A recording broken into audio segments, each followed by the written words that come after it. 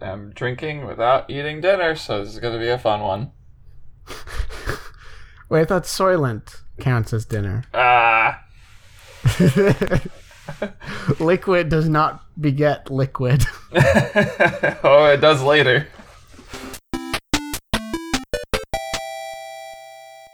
Welcome, everybody, to another episode of Res. I'm your host, Daniel, and with me today is my other host, Riley. Hi, Riley. Hey. Hi, everybody.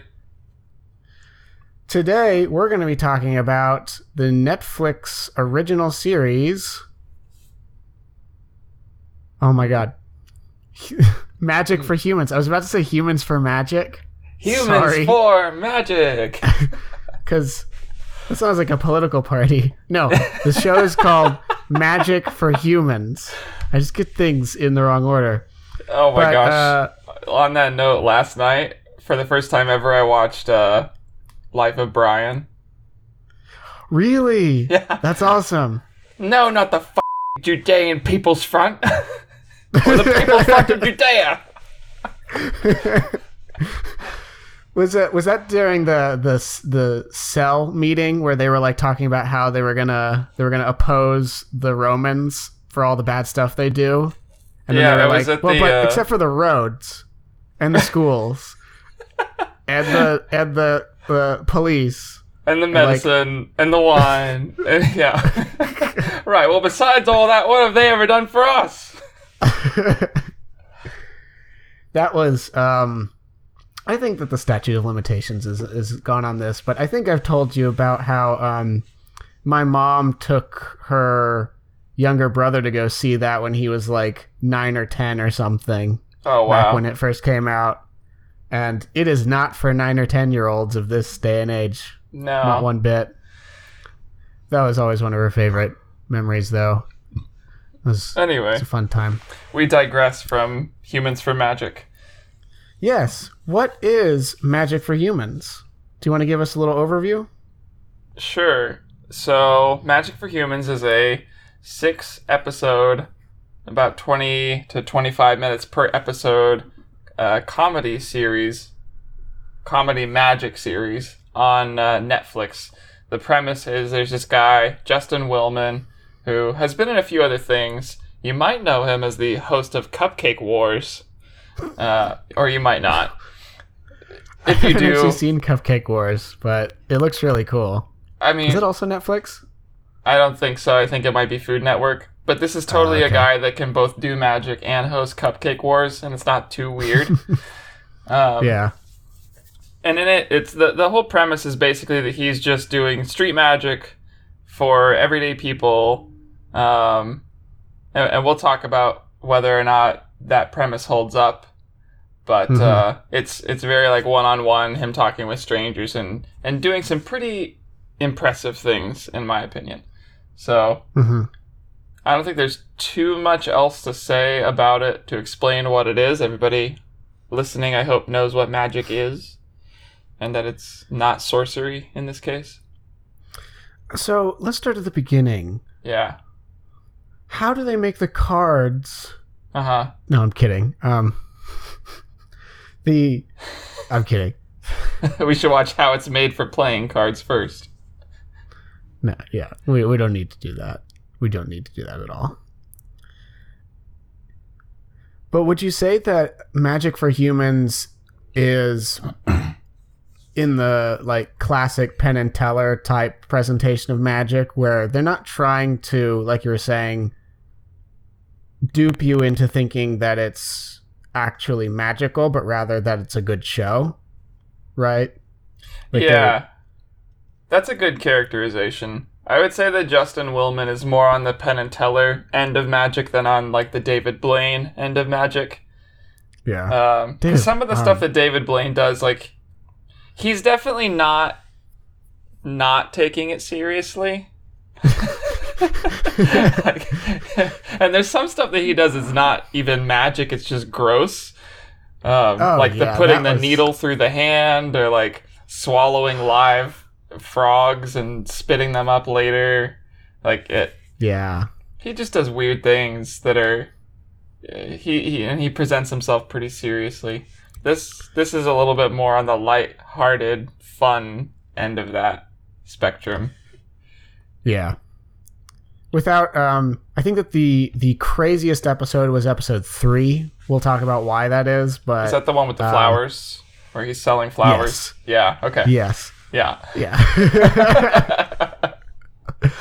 That's about as weird as it gets. Yeah. But yeah, that's the premise of the show, is he's just going around doing magic. And it's kind of cut up in a few different ways, where he's got these small segments. I think it's like 2 segments per episode that kind of interlude on these larger magical themes. So every show is kind of organized around a theme in magic. And then he'll kind of punctuate that theme with these like little segments where he does one called like Magic for Susans. Yes. And there's another one that is more common called Trick Questions. And those are like shorter, faster tricks, just to kind of break the action, I guess, in kind of place of a commercial break. Those are where the street magic really shows up, like hardcore. That's like if you ever see dudes on YouTube who just like stop people and they like ask them questions, it's that kind of format where you just have poor saps on camera, not expecting to be on camera. Yeah. And in this case, he does a trick, and then there's usually follow-up after that of various kinds. Yeah. I can't remember all of the themes, but each episode has like a specific, not like hardcore theme that it follows, but just like everything is tied together a little bit. Like there's a dangerous technology episode. There's an episode about love. Yeah. That kind of thing. Yeah. I liked the intro for the dangerous technology episode. Like the Black Mirror title screen that they did. Oh, that was Black Mirror? Yeah. Oh, okay. It was a neat little homage. I only got to see season 1, and that was a while ago. I tend to only remember like the most outlandish parts of Black Mirror episodes. I think that I actually liked the outros of Magic for Humans a little bit more than the intros. Some of the intros were nice and got me into the episode really quick, but he has like a deadpan kind of comedy style, and that's where it gets to shine at the very end, where I think at the end of the love episode he goes along with like the well, even if you don't actually find love, you might get to look forward to dying alone or something like that. I can't remember exactly how he phrased it, but I like that kind of humor. It suits me. You thought he was funny? I did think he was funny. He was on I was just reading his wiki bio. Let me pull this back up. I think it's... Oh, not only was he the host of Cupcake Wars, he was also the host of King of Cones. So what is that? It was another Food Network show that doesn't even have a top-level Wikipedia link, so you know it's good. King of Cones. Yeah. So like before ice cream he did this, he was on a series called Magic Meltdown on YouTube, which is a web series that Nerdist did. Oh. So I feel like he kind of fits in with your brand of internet personalities you enjoy. Yeah. I was a little bit surprised by the fact that he was from, like, he had some time on the internet. I saw the Nerdist thing too. I didn't watch any of those today or anything, but I might actually check it out later. Yeah. How did you feel about it? Did you know what you were getting into before you saw it? No, I didn't. And I had watched an episode or two before I suggested it for the show, for this show. I kind of wanted to mix it up, do something a little different, something that wasn't very. This is not very plot driven. No. So it's going to be interesting. Like, I don't really know what we're going to talk about in terms of spoilers or not spoilers. Maybe we'll save the actual specific tricks he did for after the break, but I think so. I think they're a big part of the meat of it, so that's good. Yeah, and maybe we'll have like an even super secret spoiler area where we talk about how he did some of them. For those who don't want magic to be ruined. Yeah. We could do that. Yeah, so I'd seen like an episode or two of it before choosing it for the podcast, and just really, I liked how lighthearted it was. Mm-hmm. I've been a big fan of magic for a long time, like probably 6-ish, 7-ish years now. Mm-hmm. I'm just like following various magicians and watching just about anything I can that has to do with magic on YouTube or on Netflix or on whatever I can get my hands on. And so I really liked from the get-go the way that he was presenting magic. I liked the magic that he was doing. And I liked his persona that he adopted for magic. Mm-hmm. Because I in all of these things that I've watched, I found that I tend to like people that either approach magic in a way that is like fun, lighthearted, kind of silly, but friendly, mm-hmm. or people that approach it like an art form. And those are kind of my two favorite styles. So the fact that he was fun and silly and engaging was good, I thought. Who's an example of a magician who treats it like an art form that you've seen that I might know? Let me get this guy up for you. Yeah. While you're doing that, I definitely characterize his presentation style as really modern. It's an on trend brand of humor that fits like our day and age. He's not Chris Angel mind freak. He's not early 2000s magic. Which I found really refreshing after not watching much magic for a long time. I was like, oh yeah, he's not like singing his own metal intro. That's nice. And I did feel a little bit of like the YouTube internet experience kind of part of his brand as well. So both of those two things made it feel like a new way to present magic from what I had seen before. So I appreciated that quite a lot. So this guy is one of the guys. It's like his name's Ricky Jay, and he's kind of a prominent figure in the history of magic. But this routine that I just sent you is him doing a cups and balls routine, and the cups and balls is for people that might not know it by name, the routine where you've got 3 cups, you've got 3 balls on the table, and the magician puts the cups over the balls and does various things with the hand or with the magic wand to make the balls bounce around between the cups. So it's one of the oldest magic routines in existence, dating back hundreds, if not thousands of years, because it's very easy to perform with sleight of hand and things like that. But this routine that Ricky Jay does, it's a really fun routine because he like incorporates all of that history of magic and explains to you like how the cups and balls was done historically, and then shows you some innovations along the way. And of course, like any great magician, he's leading you down this garden path of expectation about what he's actually been doing the whole time, and then flips it all on its head at the very end.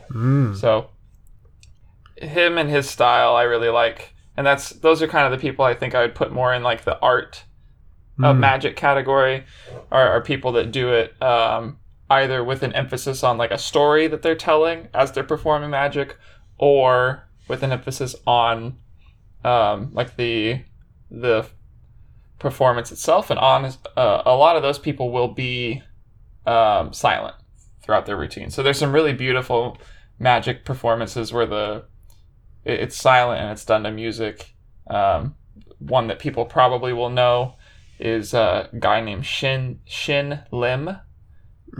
He was on Penn and Teller Fool Us twice, and was like, probably the most famous person that's been on there. But he's a silent magician, and it just does some beautiful stuff. So those are the kinds of magic that I like. I was going to ask, that what you're describing right now actually kind of sounds a little bit like mime, like, the art of miming, which is kind of interesting. I hadn't seen very many silent magicians. I'm used to the Branson style, like, I'm going to make this monster truck appear, woo-wee, kind of magician. So I might take a look at some of that. That's a different kind of brand than I had seen. Yeah.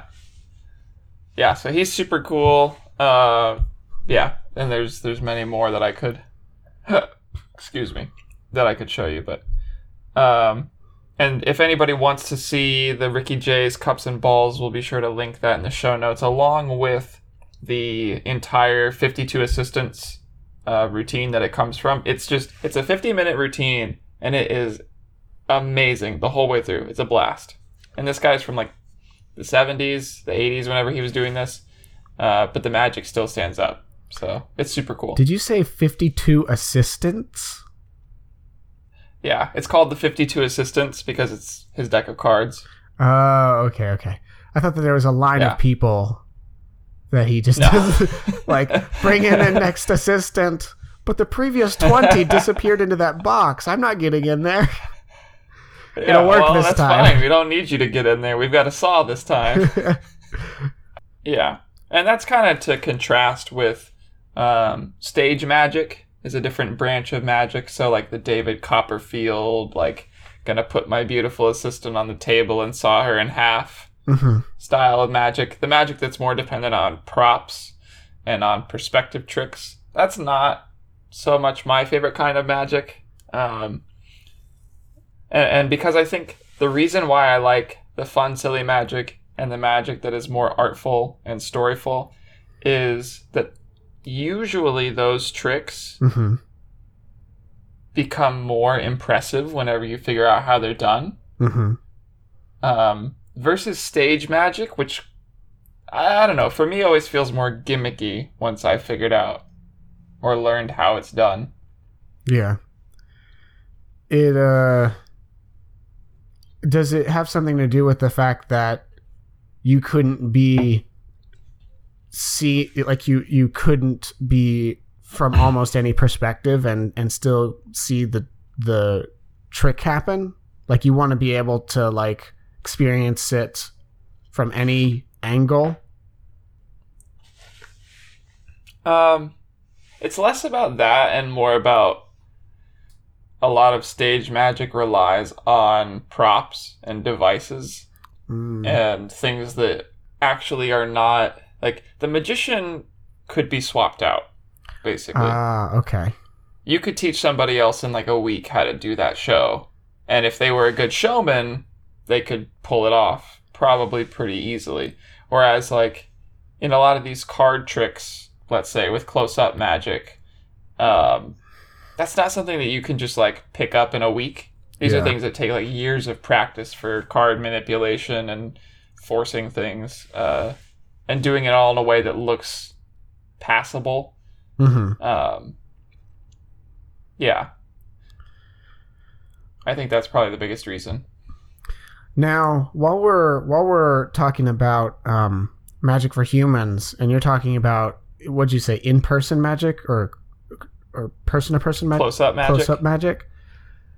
How do you feel like the close-up magic that was in Magic for Humans translated to being presented from this, like, through, like, on the screen? Does it still work well, do you think? Yeah, so I think, like, the the short segments where he did like the magic for Susan's and the trick questions, those were pretty good close-up magic tricks that they're very common. So if you have looked into magic, those are probably some of the first tricks you'll learn how they're done, and he does them pretty well. The other close-up magic tricks that he does, we could talk about this, but some of them might rely a little bit on things that we're not seeing on screen. I was suspicious of that, so it's good to hear you say that as well. And that's not to say that he's not actually performing the trick. I do think that every single trick in the episodes, he is actually performing. But I think that there is a bit of a mentalism thing going on off screen where he's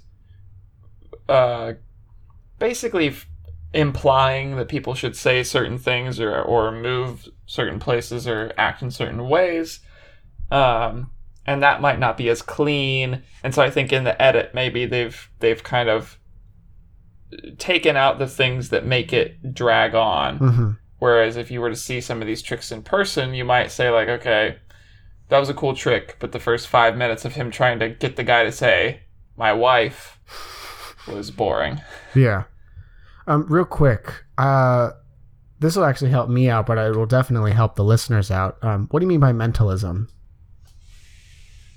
Like, what is mentalism? Yeah, mentalism is more of like a social or an interpersonal magic. It's whenever a magician gets you to say or do something without you necessarily realizing that they wanted you to say or do something. So like a concrete example of this would be, and this is something that a lot of like psychics use, these sorts of techniques, the quote unquote psychics, or mind readers, is they'll fish for pieces of information from you. So they'll say like, I want you to think of the name of somebody who's important to you. And you'll think of a name, and they will just start saying things like, I have a feeling like that name starts with an R. And then based on how you react to that, they'll be like, maybe, well, no, never mind, R's not feeling as strong.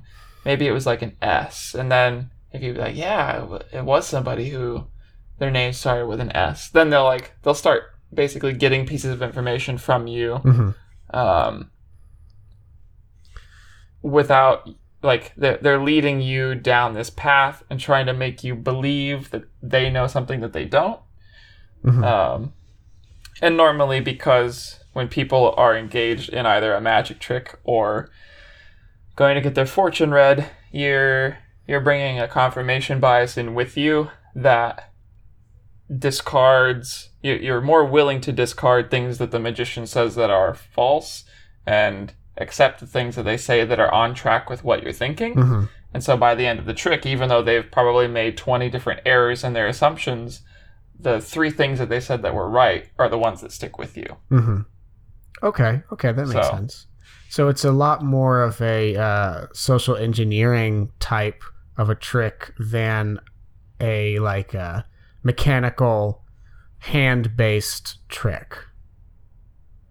A lot of times. Yeah, exactly. Yeah, it's not a dexterity thing. It's a mental game. Interesting. Hence the name mentalism. Wow. So sometimes that'll be, like asking probing questions. Other times that can be techniques like priming people. So if for example, I'm doing a magic trick and I need you to say blender as part of the magic trick whenever I ask you for something. Blendtec. Yeah. Then I might start talking to you and have a conversation about things that relate to blenders. Talking to you about smoothies and how I love smoothies. And I might even, in conversation, tell you that I bought a new blender last week and I love it and I take it with me everywhere and blah, blah, blah. And then we'll go into some benign conversation for 10 or 15 seconds and I'll hit you with the trick. and start asking you questions in a way that reminds you Blender, like we just talked about. So you might not even connect the dots that you were being primed to say something that was going to fall into the category of the trick. That's another common mentalism technique. That's some like classic psychology right there. Rachel's gonna see right through that. She's gonna see right through you. That's right. Magic doesn't work on Rachel. No, psychology majors doesn't work on them.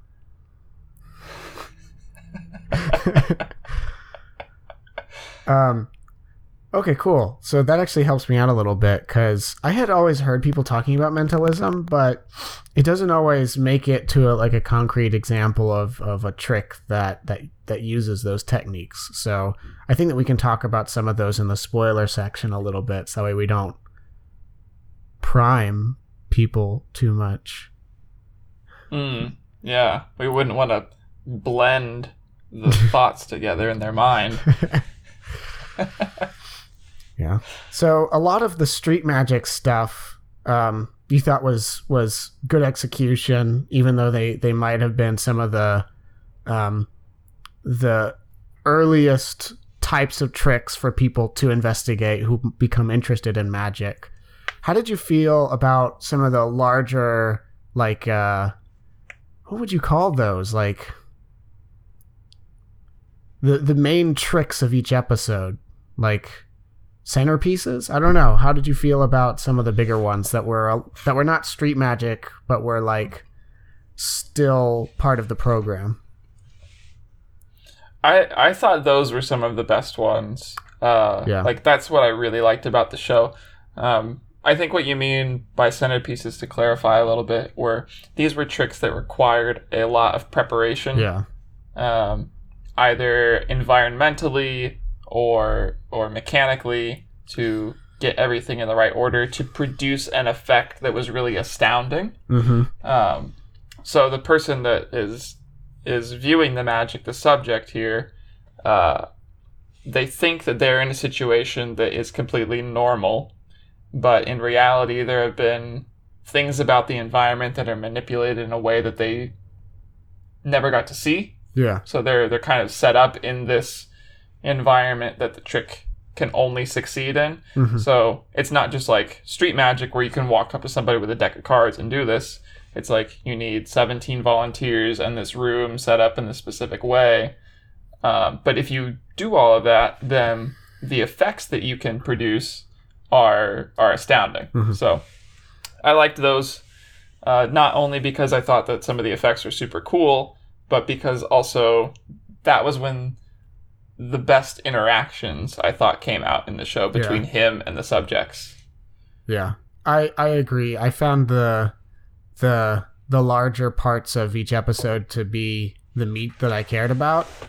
And the street magic, to me at least, felt more transitionary, more patty. Even though some of them were cool, they were short enough and in some cases similar enough where I was usually like waiting for the next big one rather than like savoring all the small ones in between, you know?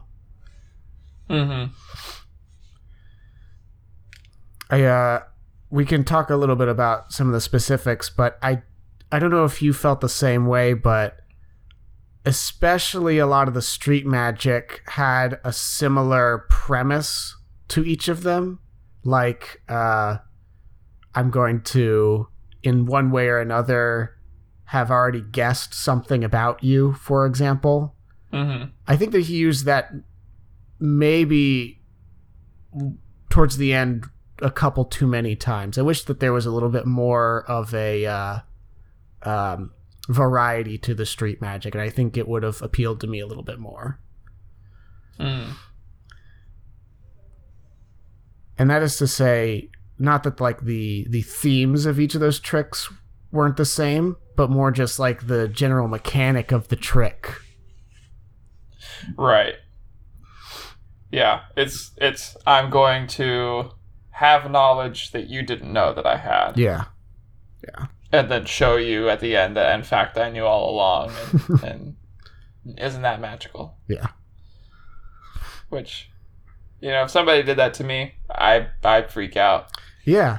And that was the thing, is that pretty much everybody would freak out. But as the viewer, it's like we're in every trick. So we're seeing like group after group after group of people. And we're like, yay, they did it by the end.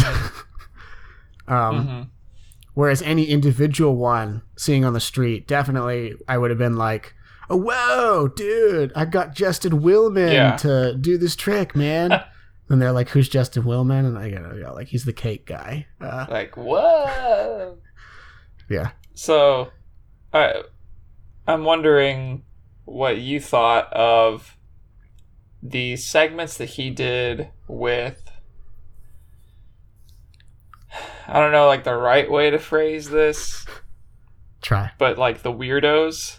The weirdos. The weirdos. In every episode, there was a group of people that were just very bizarre groups of people that he would do a segment with. What did you think of those? So I don't think that this spoils too much, but I think in one of the episodes he was on the beach with some people, and then I think it was a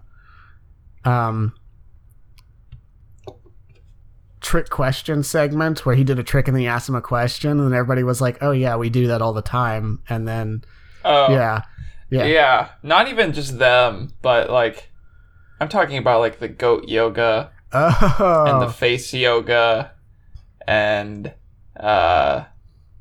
like the robotics people, the retirement community, the flower people. Like, what do you think he was doing by going out and finding those groups of people to put in the show? What was the point of that? I think he was playing to his strengths as a new age internet dude.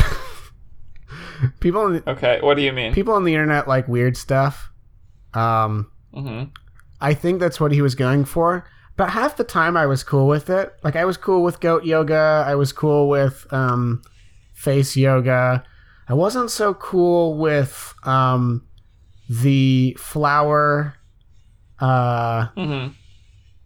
truck scene. I don't think... I think I was less comfortable with the old people, even though it was kind of funny.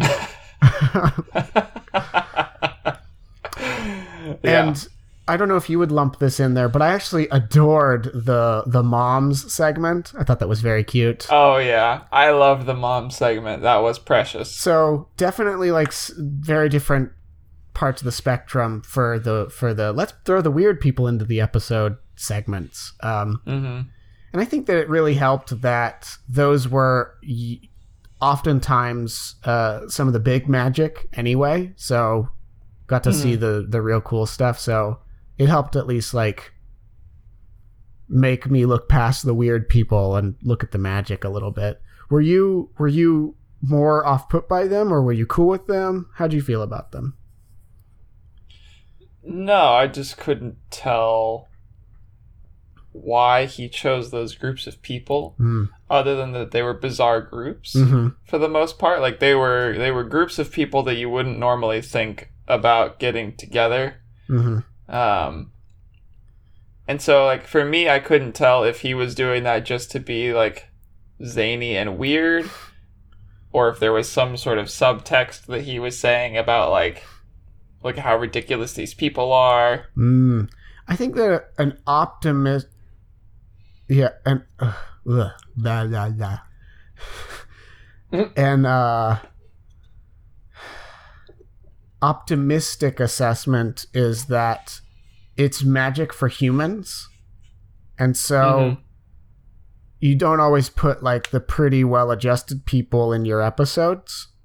A lot of times you're going to have like the weird old people in your episodes. And so that's just like a cleaner, or not cleaner, I guess I should say, a more accurate representation of magic for humans, underline humans. That's maybe a charitable explanation. I'd like to think he wasn't exploitative. overtly. Yeah. I think you're mostly right about that because he was never like rude to these people. Mm-hmm. He was never pointing out that what they were doing was ridiculous, like the goat yoga Mm-hmm. or the face yoga, which absolutely are. I don't understand it, so I think it's ridiculous. Maybe if you've done goat yoga, it's transformative. I don't know. That's interesting. Did you peg them as some of the weirder ones? The two yogas? No, Oh, okay. I'm just using them as Examples. an example Okay. because they're easy to talk about.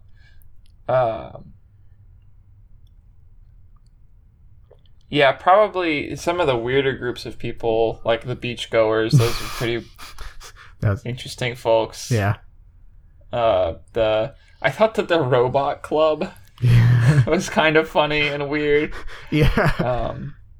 They were aware. The children, they were aware. Yeah. The children and the high schoolers were also a little strange, a little funny. Yeah. Yeah. So, I think that he wasn't trying to be a bad sport about any of it. It was just bizarre. Mm-hmm. Yeah. Yeah. How bizarre. How bizarre.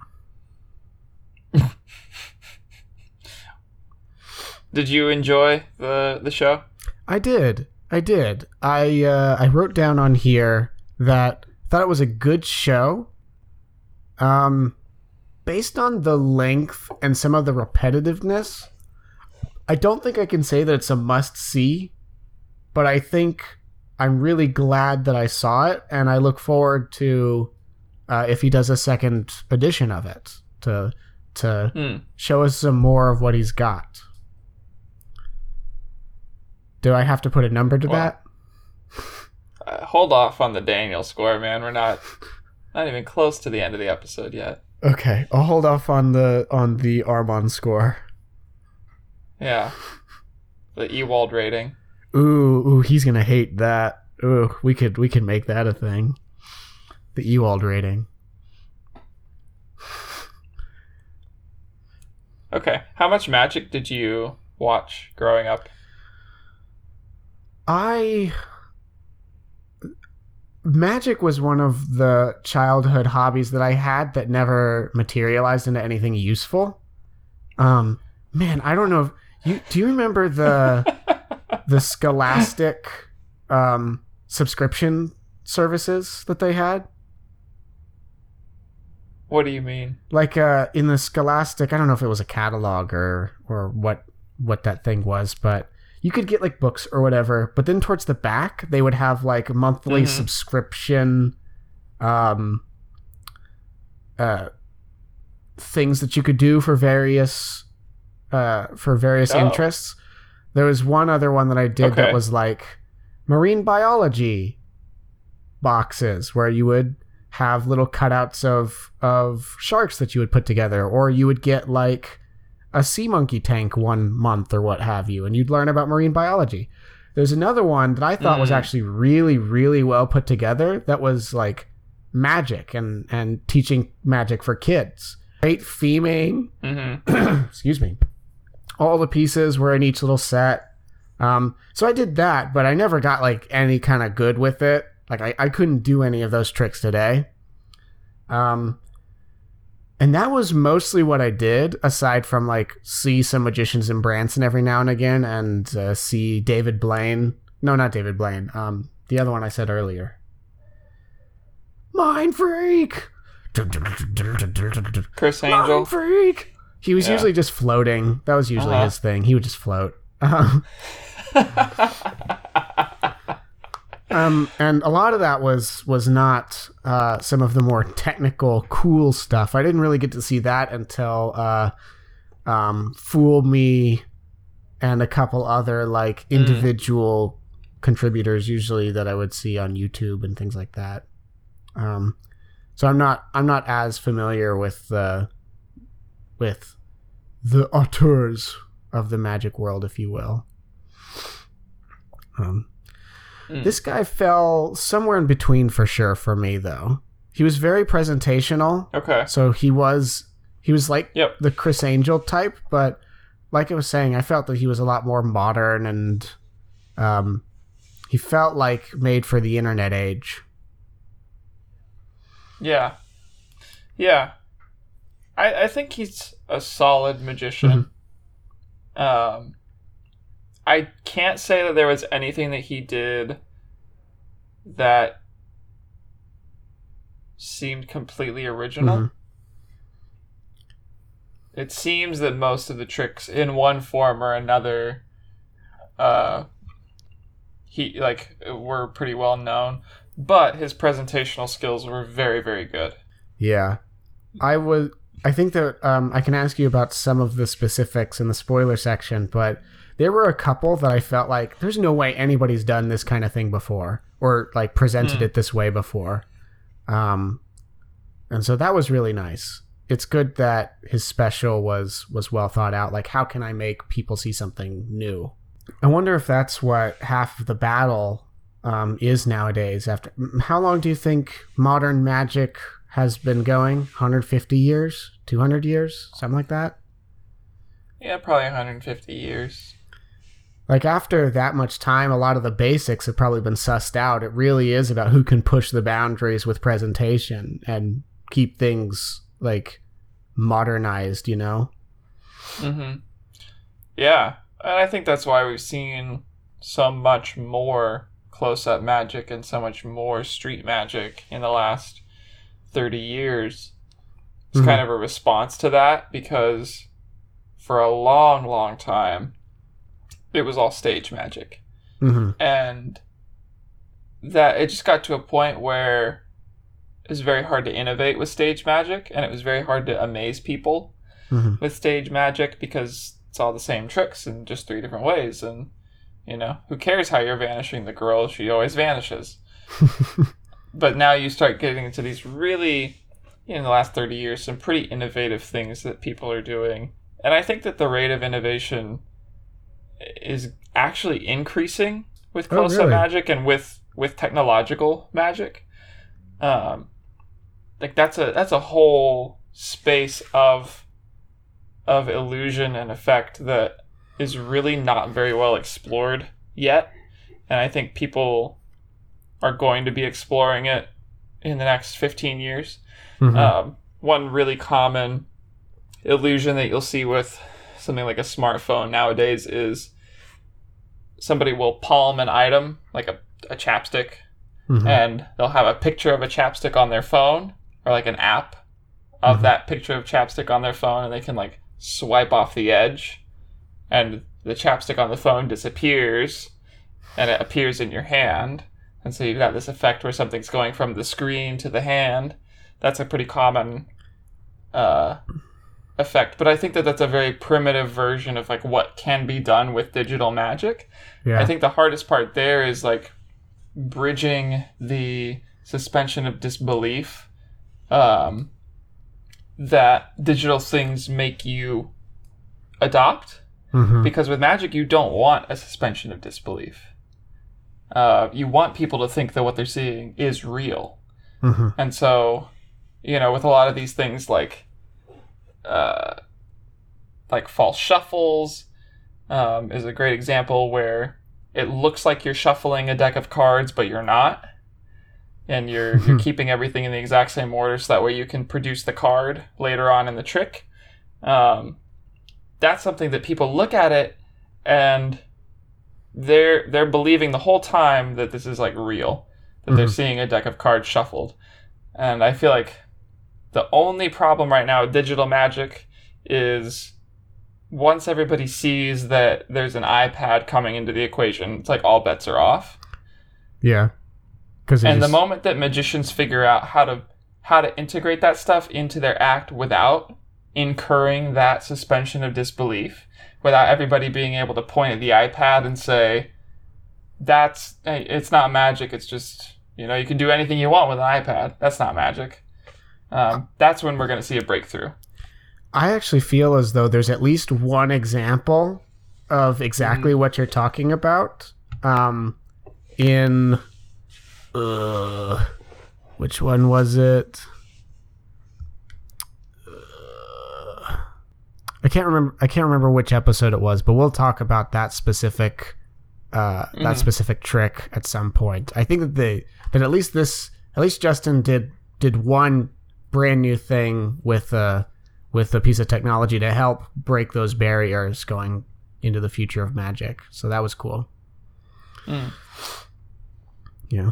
What are your summarizing thoughts about the show? How did you feel overall? Without giving a Ewald rating. That's not allowed. Gotcha.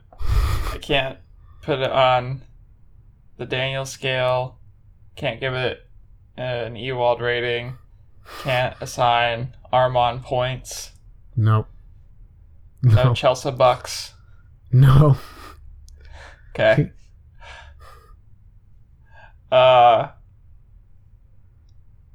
I think for anybody who has a passing interest in Magic, it's a great show to watch. It's very easy. I think even for people who don't have like an interest in Magic as a field but enjoy watching Magic tricks, it's a great show to watch. It's really good to put on after a long day at work and just watch an episode or two of something that doesn't take your entire evening. I loved that it was only like 20-25 minutes per episode. The first one I put in, I was like, it's going to be really short. This is great. Yeah. Don't worry about anything. Yeah. Cool. I'll resist giving it a rating until we come back. Sure. Perfect. We'll keep things going with that then. Do you want to take a break then for a little bit, and then we'll talk about some of the specifics? Yeah, I gotta pee really bad.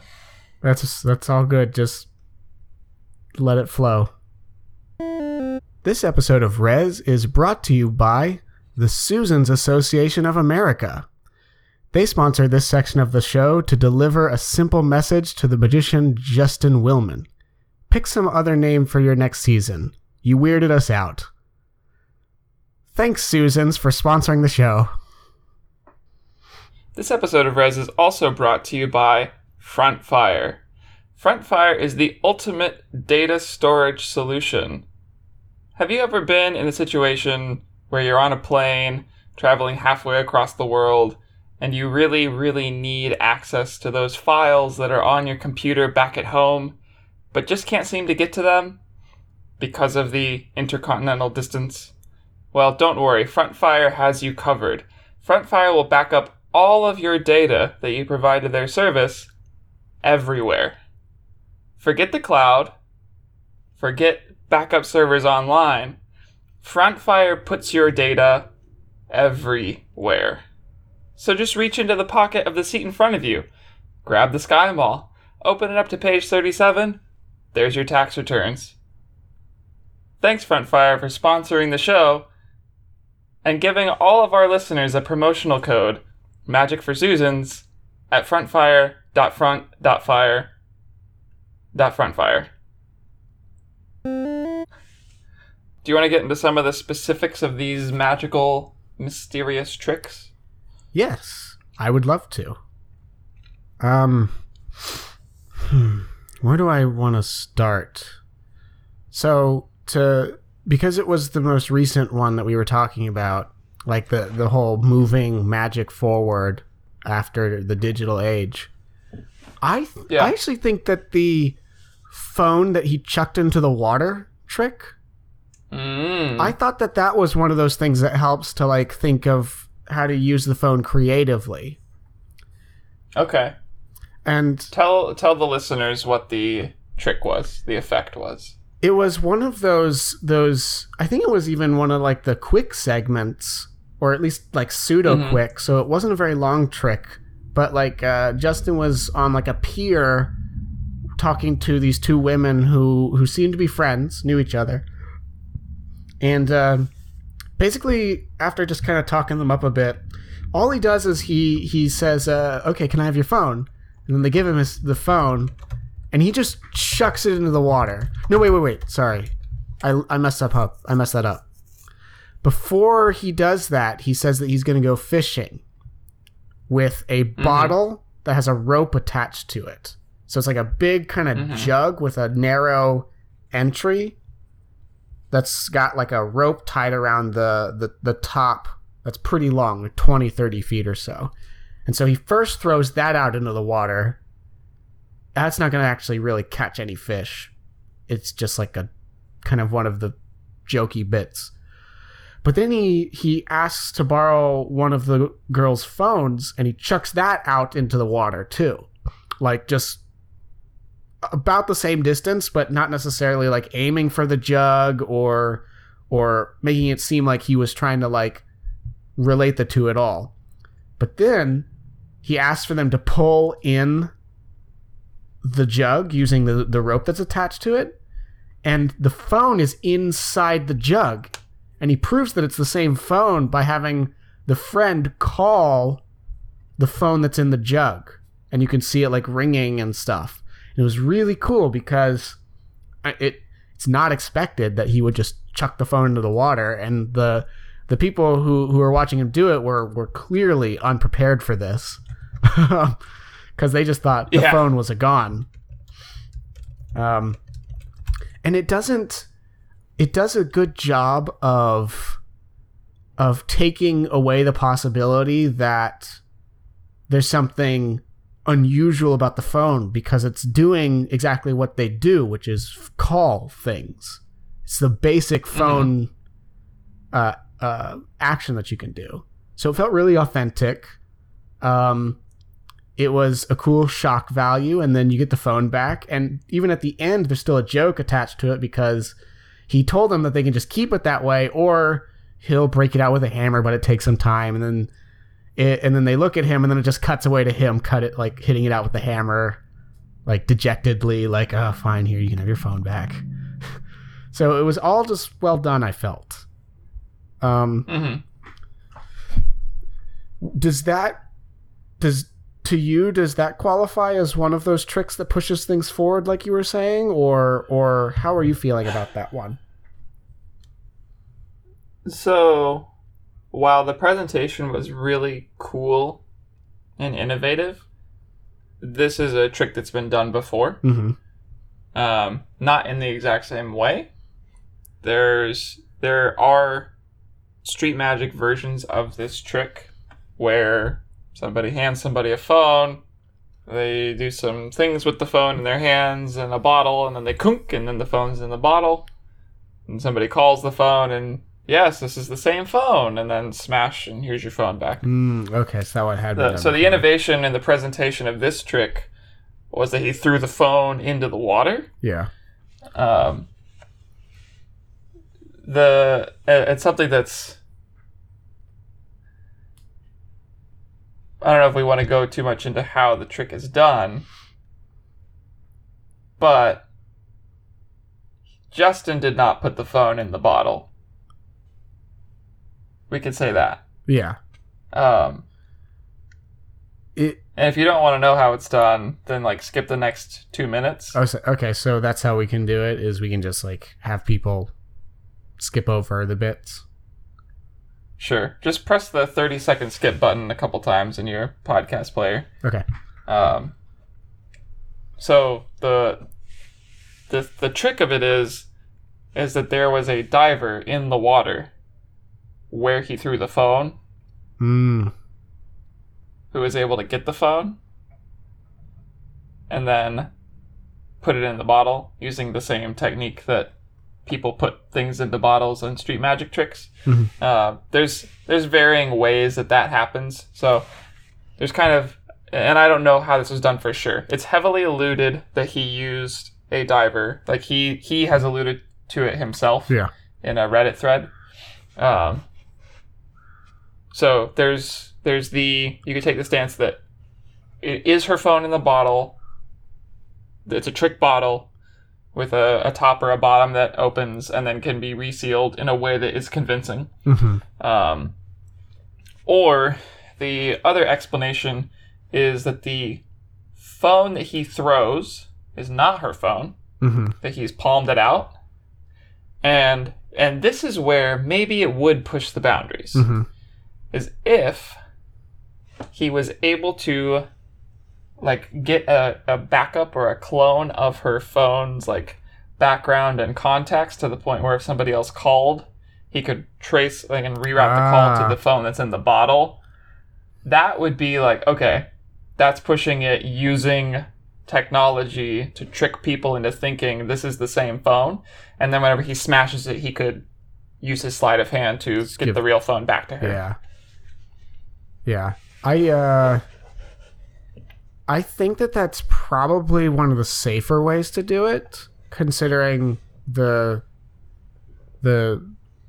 percentage chances with dealing with hitting, like throwing the phone in the right way.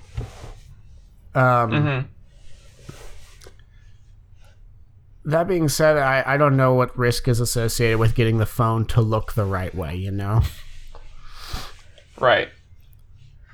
You'd have to pick, and this is where some of the off-screen and maybe mentalism, but also just like knowledge about the people going on the show comes into play. Like if you can have somebody fill out a release before they come on the show, you can learn a lot about them that way. Mm-hmm. You might be able to ask them in the release, what kind of phone do you have? And if they say, oh, I have a Galaxy Note S9, I don't know if that's a phone, but they could say, I've got that phone. And then be like, okay, well, we want you because that's the prop phone that we have in the bottle that we know how to exploit. Yeah. It also would depend on the phone if it's water resistant. Yeah, exactly. Some phones would just not survive that trick. Yep. Yeah. The other phone-related trick that he did that I think is much more impressive to me, if it's true, is the one at the beginning of the very first episode. Oh, which one was that? Where he's talking to some people on the street. He asks them to borrow their phone. And he does this through like phones are making us dumber. The further your phone is away from you, the smarter you get. Mm-hmm. Let me ask you a math question. Oh, see how long that took you to answer? It's some impossible thing, like what's 458 times 392? Just do it in your head now. And it's like, I can't do that. He takes the phone away from him and ties it to this big thing of balloons he's holding and then lets it go. Oh, yeah. And the phone flies away. And they're like, what the man? And he's like, what's 4 plus 3? They're like, 7. Where's my phone?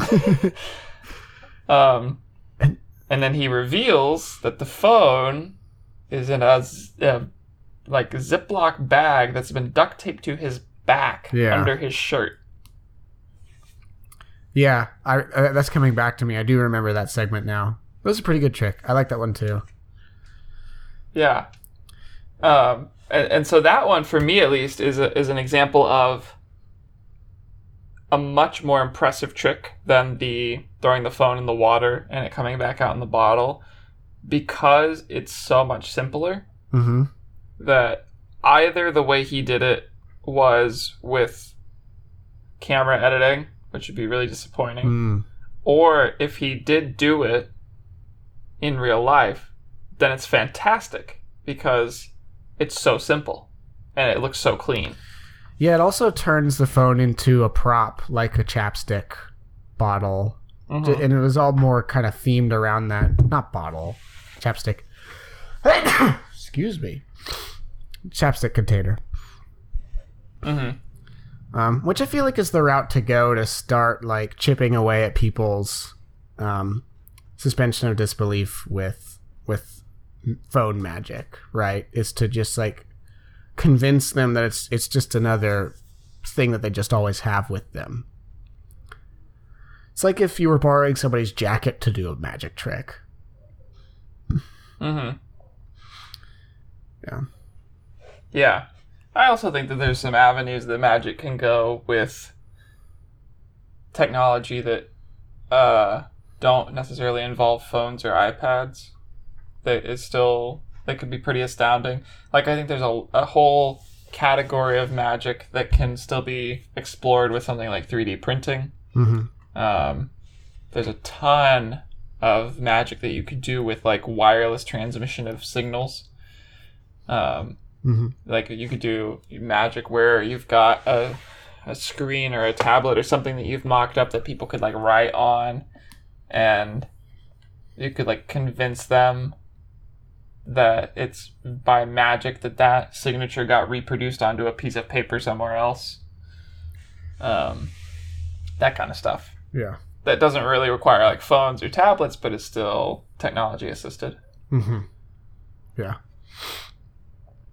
I wonder if the whole metaphor of using playing cards as props for magic is just the template that everything uses, where playing cards are meant to play a game, but for magic, it's like totally different.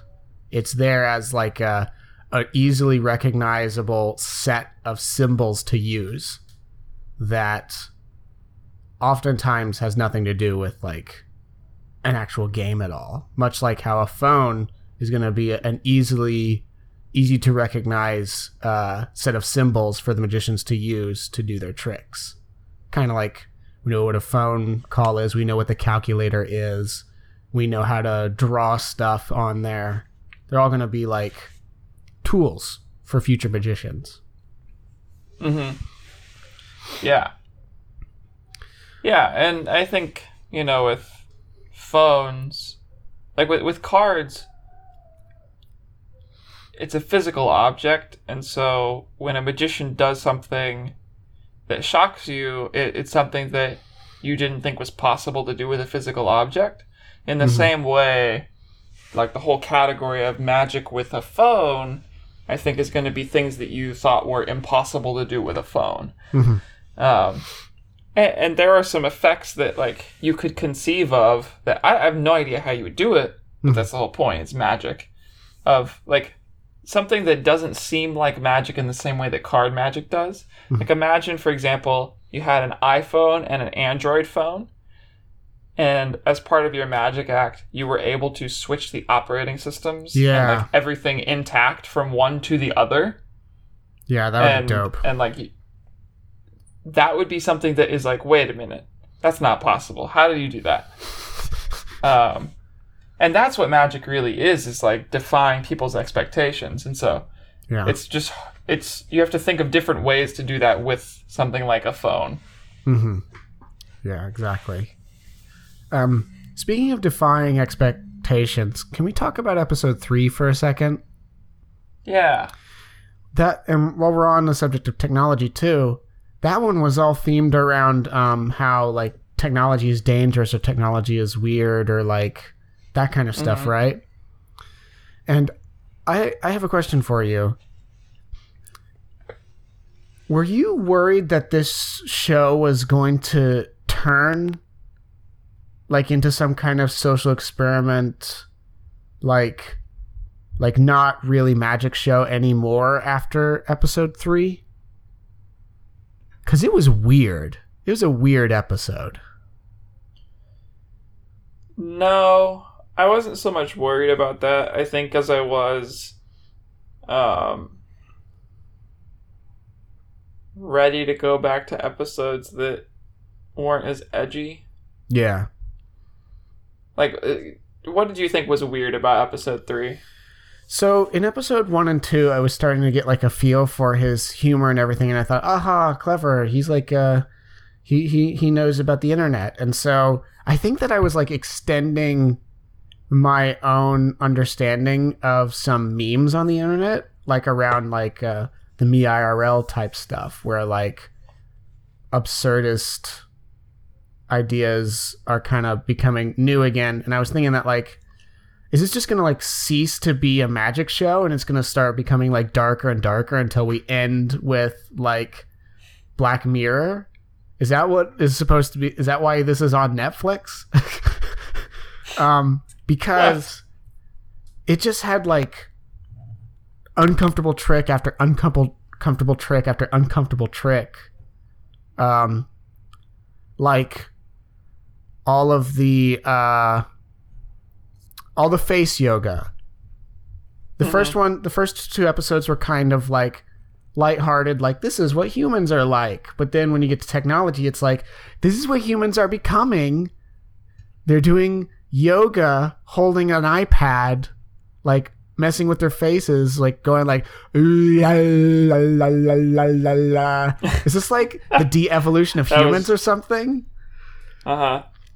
And I literally put on like, am I watching a parody? Is the question that I had while watching episode 3. And then it gets to the very end and it's talking about like conspiracy theories and stuff and like chips underneath people's arms. And like he was writing this line between like, man, are there chips in our arm? Versus like, our humans are stupid. They think that there's chips under our arms. And so I just wasn't sure where it was going to go after that.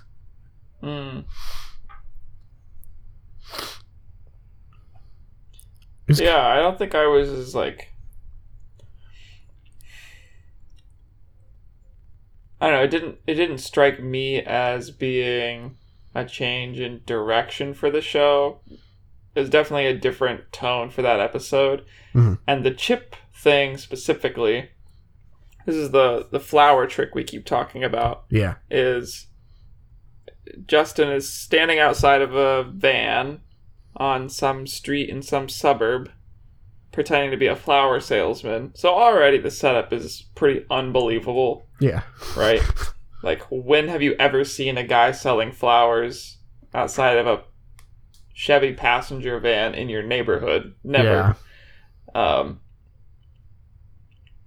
Anyway, this is the setup. Is he's out here selling flowers, and if he can get somebody to stop and talk to him, then he says to them, like, you know, let's get inside the van because they can't hear us in there. And people are like, what?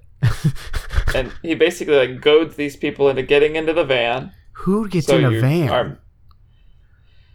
So you're meant to believe. And when he's in the van with them, he says to them something along the lines of like, oh yeah, the government has chipped all of us. When was the last time you had a surgery? You know, because you're probably chipped and you've probably got a government tracker in you, and I can get it out. And let me help you out. Let me get it out for you, you know, for you. And of course, he's got this little LED light that'll blink red whenever he's found a chip on their body, like scanning up their arm. And it blinks red on everybody. And he's got this little penis pump thing that he uses to suck the chip out. I'm pretty sure that's what it was that he was using. And it's not like a device that you can like construct in any other way. Anyway. Yeah. So he uses this little pump to like suck, quote unquote, suck the tracker out of their arm from under their skin. Which is and awful. Every single one of them, it was gross. And every single one of them were like, oh my god, I can't believe the government's tracking me. Right? Yeah. So this is what you're led to believe. But this is one of those tricks that I just don't buy. Yeah.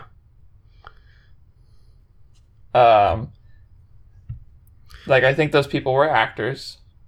For one. I think... Because here's how it would have to work. Is before they're even allowed to be on the show, they have to sign a release. Right? And all of those people, before they stepped in the van, knew they were on a magic show. Or they knew they were on a TV show of some kind. Right? So, at the bare minimum, they know they're on a TV show. If they're random volunteers. The TV show producers are only going to select people that are going to be paranoid. Yeah. Right? They're going to ask some sort of questions in this release form that give a pretty strong indicator that this person does not trust the government or you know, will, if presented some complete bullshit, readily accept it. Like maybe they got these people from like a flat earth mailing list. Who knows? Yeah.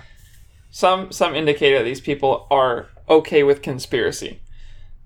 And so at the bare minimum, you know that they know they're on a TV show and they've been selected to be on this TV show and that they're getting in this van under the premise that, like, again, confirmation bias is completely activated here.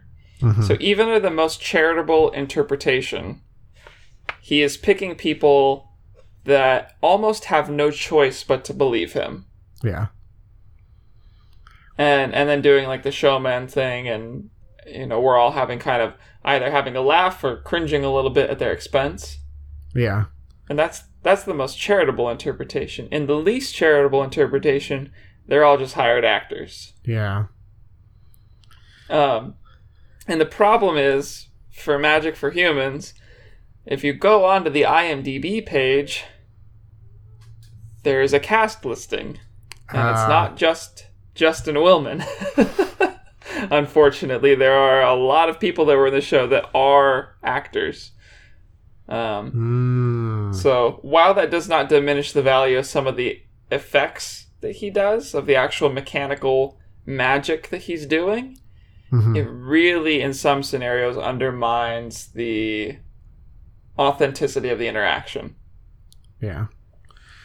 Is that inevitable with programs like this, where it's going to be distributed forever and you have to sign forms and there's all the bureaucracy around it? Is that just going to have to happen in order to No. Are there examples where they don't have to do that, but it's still like a television program? So this is where stuff like the David Blaine magic comes into play, where he's walking up to some stranger on the street and doing some magic with them. And in those cases, if it's like a one-party consent state, which I doubt that the places he recorded are, but if it's a one-party consent state, that just means like you can be reporting in a public place, like on the street, and it doesn't matter what anybody in the recording thinks. They can't sue you for using that recording. Oh, yeah, that's true.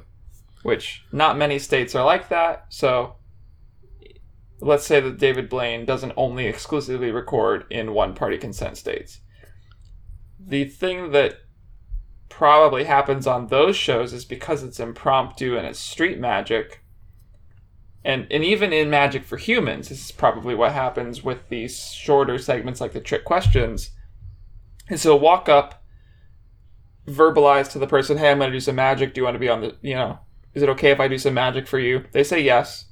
He does the magic. And then they sign a release form afterward, saying like, yeah, that thing that I just did, you can use that footage. And if they don't sign it, then they just move on? Yeah. Gotcha. So you felt as though maybe if they were using actors for some of the sets, that maybe they did need to do that unless they were trying to just enhance the overall presentation. Basically. Gotcha.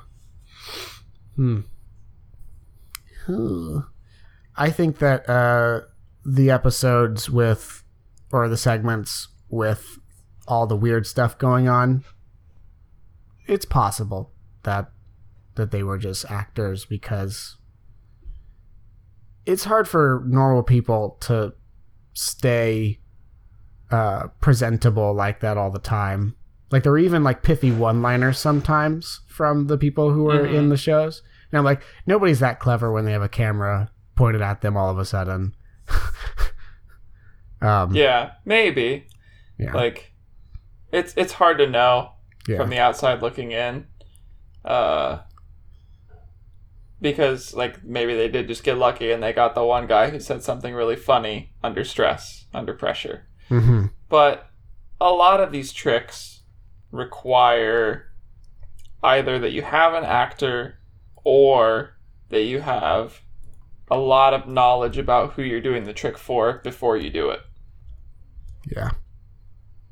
And that's why these are effects, a lot of like the mentalism effects are stuff that you just don't see in everyday close-up or street magic, and that you wouldn't see if you went to like a live show. Like, you wouldn't see Penn and Teller doing the trick where they ask you to think of somebody's name and then write it in the latte art in your coffee cup. Yeah. That one was kind of cute. I liked that trick, by the way. It was cool. Yeah. Great trick. And all I'm doing is to say, like, just because it required some forethought and it required maybe even some actors in some cases, doesn't mean that the effects aren't still really cool and that they aren't still incredible. Speaking of requiring actors, how did you feel about the trick where they convinced two people that they were invisible? Because explicitly, he even says in the lead up to that trick, he put out an ad on Craigslist to get people to be the crowd for this trick. Yeah. So it was like one of those rare moments where he was like, "Here's how I do the trick." Except for the people that he made disappear, he didn't explain those. Like that was just like a weird, like, oh, we're just gonna gloss over that. For this, we have a bunch of actors. Right. Yeah. How did you feel? Yeah, that one could go either way. Yeah? So, I think that one, my personal guess is that the people that they chose to make disappear were probably pre-selected by the producers. So probably filtered out using survey questions or that kind of thing to select for people that believe in spiritual woo and crystal energy and buy the fact that they would be invisible. And here's why, like, one of the reasons why I say just because pre-selection's involved doesn't make it any less impressive or less magical, is that producers can be doing misdirection of their own with pre-selection, in that they could bury those interview questions or bury those selection questions in a 50-question survey, so that the person that is coming on the show has no idea why they were selected, or that even that the interview questions had any bearing on their selection. They could be presented in a way that's like, oh yeah, we're doing this study for the studio, can you please fill all this stuff out as well? And then on top of that, they could be led to believe that maybe the thing that they are doing isn't actually the part of the show that they're going to be on. Like, they could be told, hey, come to this park at this time and be there 35 minutes early because we're going to start shooting at 11 and we're going to need you there and there's going to be all this blah, blah, blah. So they can be led to believe something completely different than what their actual involvement's going to be, so that whenever the magic does happen, like, all of the circumstance of, like, oh yeah, well, how did they get that guy to come there at that time? That's kind of a magic trick on the side of the producers. And then Justin takes over and does his actual trick with them, and the effect is authentic, and it's incredible for the rest of us, and we're all freaking out. The problem with the invisibility trick, though, if you think about it for a couple minutes, is these people are being filmed. Yeah. How do the cameras know where to look if the person's invisible? Oh, yeah. That's absolutely true. Like, the invisible person should look at, like, the 50 cameras that are like set up all around them and just see them following them, and they go, "Oh, I'm not actually invisible." Right. Totally true. Even if every actor, Craigslist actor in the scene, is somehow by a miracle does not even flinch when this person is nearby, doesn't even accidentally make eye contact with them, you'd still see the cameras looking at you. Yeah. I feel as though maybe they could get away with if they were relatively static and they were all set up or something. Maybe. I definitely think that the two participants that they made turn invisible were very different. The white dude was freaking out. And maybe this is another sign that maybe he was in on it, and so he was playing up freaking out. And then the black dude was like, I think at a minimum, even if we're charitable and we think that they were being tricked, I think he figured it out.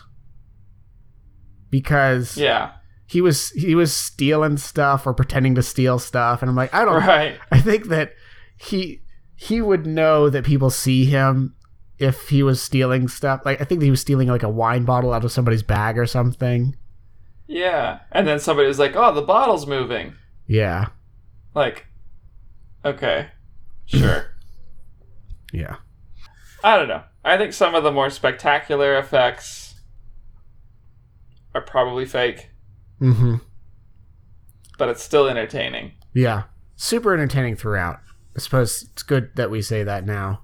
Very entertaining sets of tricks right there. What other tricks stuck out to you? So another notable one that is not fake is the one where he gets his wife to appear out of a bag. Yeah. That one was pretty nifty. So it was a really cool little segment where he's like telling people or asking people, what's something that you couldn't live without? And then he pulls it out of a backpack, and he does this with like a blender that's full of a smoothie or a coffee pot that has hot coffee in the pot. And it's not a big backpack either, so it couldn't conceivably fit these things. And he gets this one dude to say, I couldn't live without my wife. And he's like, oh, well, me neither, but I can't fit her in this little tiny backpack. And they're like, ha ha. It's like, but that's why I carry my bigger backpack with me. And he pulls a bag out of that bag. Yeah, that was... And walks over to a nearby bench and plops the big bag down and folds it up and then unzips it, and out comes his wife. Which is like, oh my gosh, how did he do that? There, the trick is in getting the subject to say, I couldn't live without my wife. Yeah. And that's the trick in all of these backpack scenes, is like knowing what the person's going to say. Because the effect of producing that thing, like, he can't just produce anything, obviously. It's staged, or this is where the mentalism comes into play of getting someone to say something that you want them to say. So I want this guy to say, my wife. So that's all off screen, and we'll give him benefit of the doubt that he properly mentalismed his way into that guy saying, my wife. The effect from there is very simple, and it's actually really cool.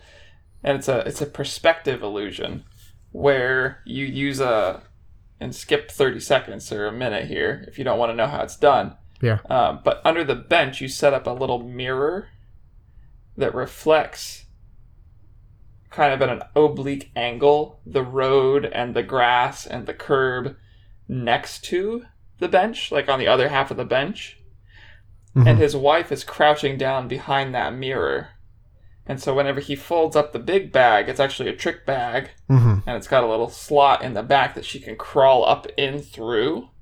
And then whenever he drops it, she's suddenly appeared out of nowhere. Mm-hmm. Kind of acts as a little bit like a curtain in a way. Exactly. And this is one of those like classical stage illusions that requires some setup to be brought into street magic. Mm-hmm. But because it is traditionally a stage illusion, seeing it in a place that you think is impromptu makes the effect really cool. Mm-hmm. It definitely took me aback. I was like, People don't fit in bags. Wait a minute. Yeah. So, I like that one. I thought it was nifty. Yeah. So, how did he do the coffee pot? What do you mean? In the bag trick. The hot coffee. Yeah. Like, he would have had to have brewed the coffee moments before they cut that clip together. Convince the person to say coffee. Whoops. Yeah. And then, again, used a trick bag to pull a coffee pot from somewhere that the person couldn't obviously see where they were sitting on the bench. Okay. Still, Yeah. It's a feat in and of itself to keep the coffee warm in the middle of a park. Oh yeah, Thought it for was sure. pretty good. For sure. There's lots of tricks that he does that require like stuff beyond the actual dexterity of the trick. Mm-hmm. That's what makes magic so interesting for me, is like, and this goes back to what I was saying at the beginning of the show, is I love magic that once you know how it's done, it's almost a better trick. Yeah, those are some of my highlights. Did you have any other tricks that you really liked? Other standouts for me was... I can't remember what episode this was in, but it wasn't necessarily a like super technically impressive trick, but I just liked the situation that they created. The magic in the dark was kind of funny. Yeah. They still like, because the like, what was that, infrared or something? Uh-huh. They still bathed the room in infrared. We could, quote, see what was happening or whatever. So we could see that, like, there was very simple magic going on, like make the ring disappear from the hand and appear inside a walnut, or make the fork head turn into a spoon. They're very simple, but just the situation that they were put into, where like people didn't know what was going on, so there was like a lot of humor to be derived from like, just feel the magic trick. You don't have to see it. Was kind of, I thought that was pretty cute. And then the other standout for me was school uniform. I thought that was good. Oh, yeah, that was a good one. I don't know too much how those kinds of, I'll just guess what's going to happen type tricks work. But his was the ante was upped with that one, and that he was wearing clothes that represented what the people were supposed to think. And maybe it was supposed to be like a whole convincing them subliminally to pick those colors or whatever.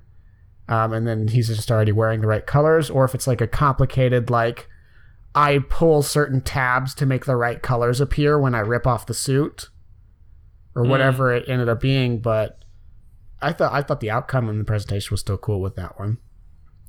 Yeah. That's one where editing kind of can introduce some suspicion. Yeah. With the trick, because you don't know where he's standing while they're coloring. So the whole effect is he asks these kids to use any color markers they want out of the set to color in a picture of this kid and the new school uniform colors. So they color in his tie, his shirt, his pants, his socks, his belt. And then Justin compares that to a sealed envelope prediction of what he thought they were going to color. Mm-hmm. And everything in the envelope is correct. But what's more than that, the actual clothes he's wearing underneath his jacket and his false pants are the colors that the student selected. But the problem is, like, you know, you didn't get to see all 7 minutes of them coloring this thing in, so where's he standing while they're coloring it? Staring at them intently with his fingers. Like this. That's what he was doing. That one, I'm willing to give him the benefit of the doubt that he probably was there the whole time and there wasn't anything fancy that happened we didn't see. Yeah. Yeah. You could conceive of ways to do that don't involve being off screen. Yeah, it's true. Now that we're in the spoiler discussion section, we can talk a little bit more about the quote type of trick that I kept seeing and that I felt got a little bit old for me. I put on here, guess your thing trick. Is that just more common in all magic than I think it is, and then just like seeing it, binge watching the show just made it more apparent to me? Or was he using that trick more than most magicians? Not trick, but like, because it's different mechanics behind it, I'm sure, each time, but like same general flow. Was he using that more? Yeah, it depends on the type of magic you're doing. Mm-hmm. But the effect of, I've got this setup with a prediction that, you know, I couldn't possibly know the thing that you're about to tell me, and it's sealed away in this envelope style of trick is a pretty common style of magic. Mm-hmm. So it probably isn't the same proportion of common magic as he represented on his show. Like, he did it more on his show than I think exists generally. I think most magic is sleight of hand, far and away. And then you've got some of those, like, guess the sealed prediction type tricks. Probably, like, second or third most common. Because some of them are actually quite easy to figure out and to learn. Mm-hmm. So it sounds like it's more just like, that's just how magic is done. And maybe he could have had some way of changing his presentation to make it less transparent. Or like, make it seem more different. Yeah. Yeah, it could have been the presentation. It could have been that he could have just did less of it and done more original magic. Mm-hmm. That's a pretty easy one. It's a pretty safe bet to get a reaction out of people. And it's a trick that you can do. It's a style of trick that you can do that doesn't require you to manipulate your audience in any real way. So you can get more genuine reactions out of people. Mm-hmm. I think that's one of the reasons why it's such a popular style of trick. Gotcha. Gotcha.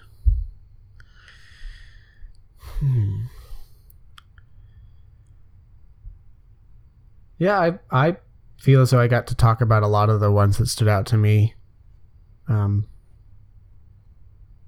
It's only 20, 25 minute episodes, so there's limited pool to pull from, really. All that said and done, what's your Daniel amalgamation? Oh, God. Armon, seismograph, your Ewald distribution. It should be the Daniel determination, the Armon amalgamation, the Ewald. Yep.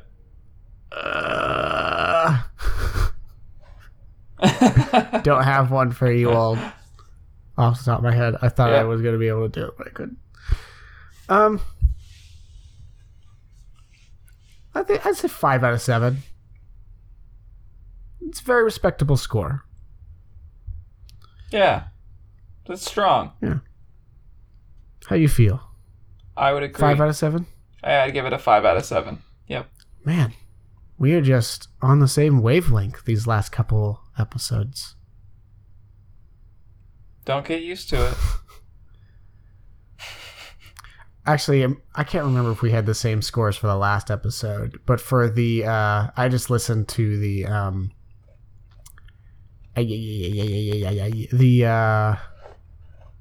Mr. Robot episode. So I think we had the same score on there at least. Yeah, it's all we agreed on last episode was that A Bug's Life was way better. We didn't agree on how the degree to which Ants was trash, I guess. I think so. Well, as far as Magic for Humans goes, good first step, it sounds like. Might see more. Who knows? Yeah, I'd watch more of it if they put more of it on Netflix. Cool. Well, what do we have brewing for next time? We can find out. Let me switch over to the document and go get my die. So, this was a TV show, so we're not going to have another TV show next. So, we're going to be choosing between either 1 or a 2 for a movie. Okay. 3 or a 4 for a book. Okay. Or 5 or a 6 for a video game. All right. Let me make sure I got the next ones. Okay. Yeah, I got the things. I'm going to roll. Let's hear it. I'm going to make it sound great. Nope, missed the table. It's a 2, which means it's a movie. Oh. I pick a lot of movies. Yeah, I pick a lot of games. Exact opposites. Okay, so we have to do... Black Panther. You think it's Black Panther? Yeah. It's a good movie. It's a good movie to talk about, but it's not Black Panther. I was so close. I am going to have us watch Man on Wire. Oh, no. Have you seen Man on Wire? No. Good. Oh, no. All right. That's all that there is to say about it. Oh, no. Don't worry, it's going to be a little bit hard for me, too. Are you vetoing it? No. No. It can't possibly be more stressful than Gravity, right? I don't think it's more stressful than Gravity. But I think that there's a new dimension of stress. And that it's real? We'll see. And that this is real. And that it's a very special person that it focuses on. Yeah. Oh. So for those who don't know, Man on Wire is a movie about the death-defying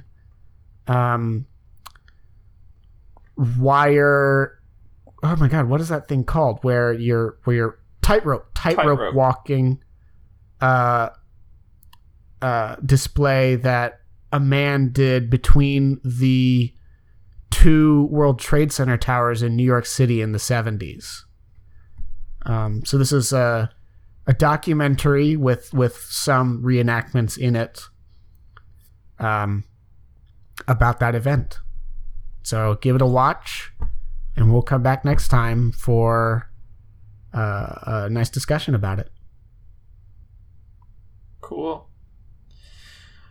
Sweet. Well, if you guys enjoyed this episode, please make sure to comment on the Reddit thread, give us an upvote, let us know you're there, give us some feedback. Feel free to review the show on whatever podcast player you listen on. And thanks for listening. Yeah, thanks for listening. See you guys next time. Bye.